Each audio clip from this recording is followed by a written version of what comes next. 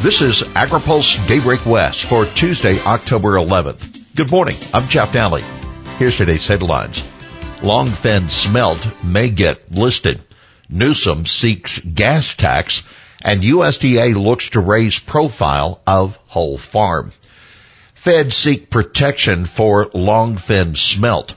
The U.S. Fish and Wildlife Service is proposing to list the San Francisco Bay population of longfin smelt under federal endangered species protections. The agency cited the primary threat as habitat loss due to the reduction of freshwater flows. Regional Director Paul Sosa said the loss of the species would have ripple effects throughout the ecosystem. The Center for Biological Diversity, which filed the petition for listing, applauded the action but criticized the agency for delaying protections. The environmental group attributed the fish's decline to unsustainable water diversions from rivers.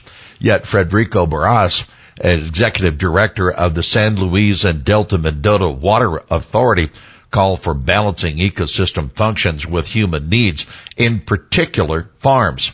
He stressed a comprehensive approach that also addresses habitat loss, predation, water quality, and changing hydrologic patterns. Newsom calls for special session on gas tax. Governor Newsom is pushing legislators to return to Sacramento for a special session to enact gas tax on oil company profits. He made the announcement as California's gas price rose $2.50 higher than the national average. Newsom decried this as the oil companies price gouging and taking advantage of Californians in line their pockets while polluting the planet.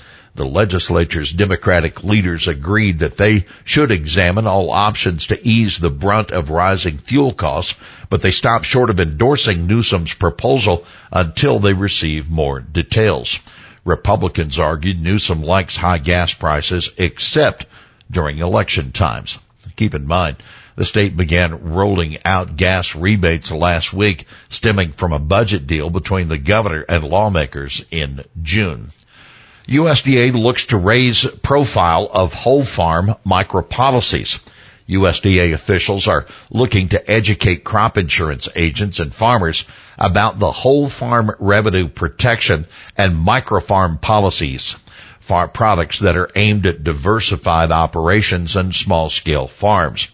The Risk Management Agency is hosting a series of online workshops for farmers starting today, running through December 13th. RMA also recently held workshops for agents. RMA Administrator Marcia Bunger says the agency has made some improvements to both policies and should make them more grower-friendly. She told AgriPulse the agency's trying to make sure both agents and farmers understand how the policies work. As a former crop insurance agent myself, the traditional policies are less complicated, so they're easier to understand and turn around and explain, she said. Keep in mind, USDA is doubling the maximum insurable revenue under WFRP and is more than tripling to $350,000 the amount of revenue that's eligible for coverage under micropolicies. RMA also is reducing some paperwork requirements. And by the way, Bunger was pleased with the turnout for agent-focused training sessions last week. More than 400 participated in 2 one-hour sessions. USTR gives speech against traditional market access deals. U.S. Trade Representative Katherine Tai made one of her most forceful speeches yet on Friday, that in defense of the Biden administration's turn away from traditional free trade agreements that focus improving market access for U.S. goods through deals to cut tariffs. We've been doing FPAs for almost 40 years now, she said at the Roosevelt Institute Progressive Industrial Policy Conference. And while some sectors of the economy have benefited, many in this room know that the traditional approach to trade, marked by aggressive liberalization and tariff elimination, also had significant costs. Concentration of wealth, fragile supply chains, deindustrialization, offshoring, and the decimation of manufacturing communities. This traditional approach, she stressed, is not enough to counter China's non-transparent, state-directed industrial dominance policies conducted on a massive scale, Tai said. Critical atrazine comments come at EPA from all sides. Comments poured into the Environmental Protection Agency Friday at the deadline to provide input on the agency's latest atrazine proposal. The comments offered widely divergent recommendations. Environmental groups are urging EPA to cancel the registration for the widely used herbicide, arguing that EPA's proposed mitigation cannot adequately address atrazine's widespread use. Numerous farm groups, manufacturers, and weed scientists, however, say that EPA has not used sound science to support its proposal, which provides growers with mitigation choices like cover crops and vegetated buffer strips.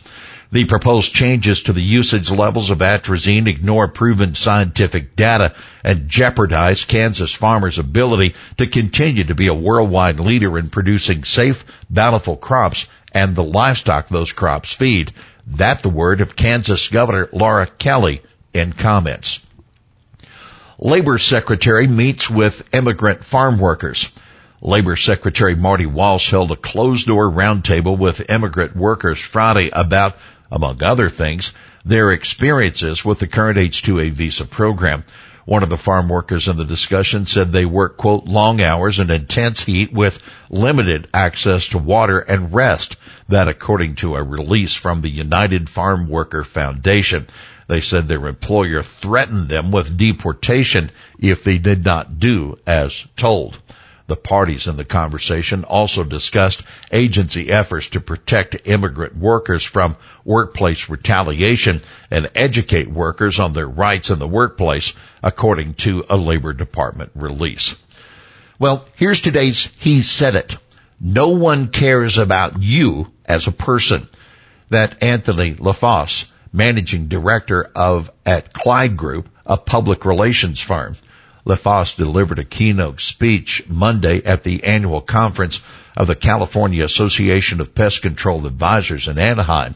He argued that agriculture must control its narrative and that while Californians don't care about farmers specifically, they want to know that farmers love farming and provide security in the food supply. Well, that's Daybreak West for this Tuesday, October 11th. For the latest news out of Washington, D.C., visit agripulse.com. For AgriPulse Daybreak West, I'm Jeff Nally.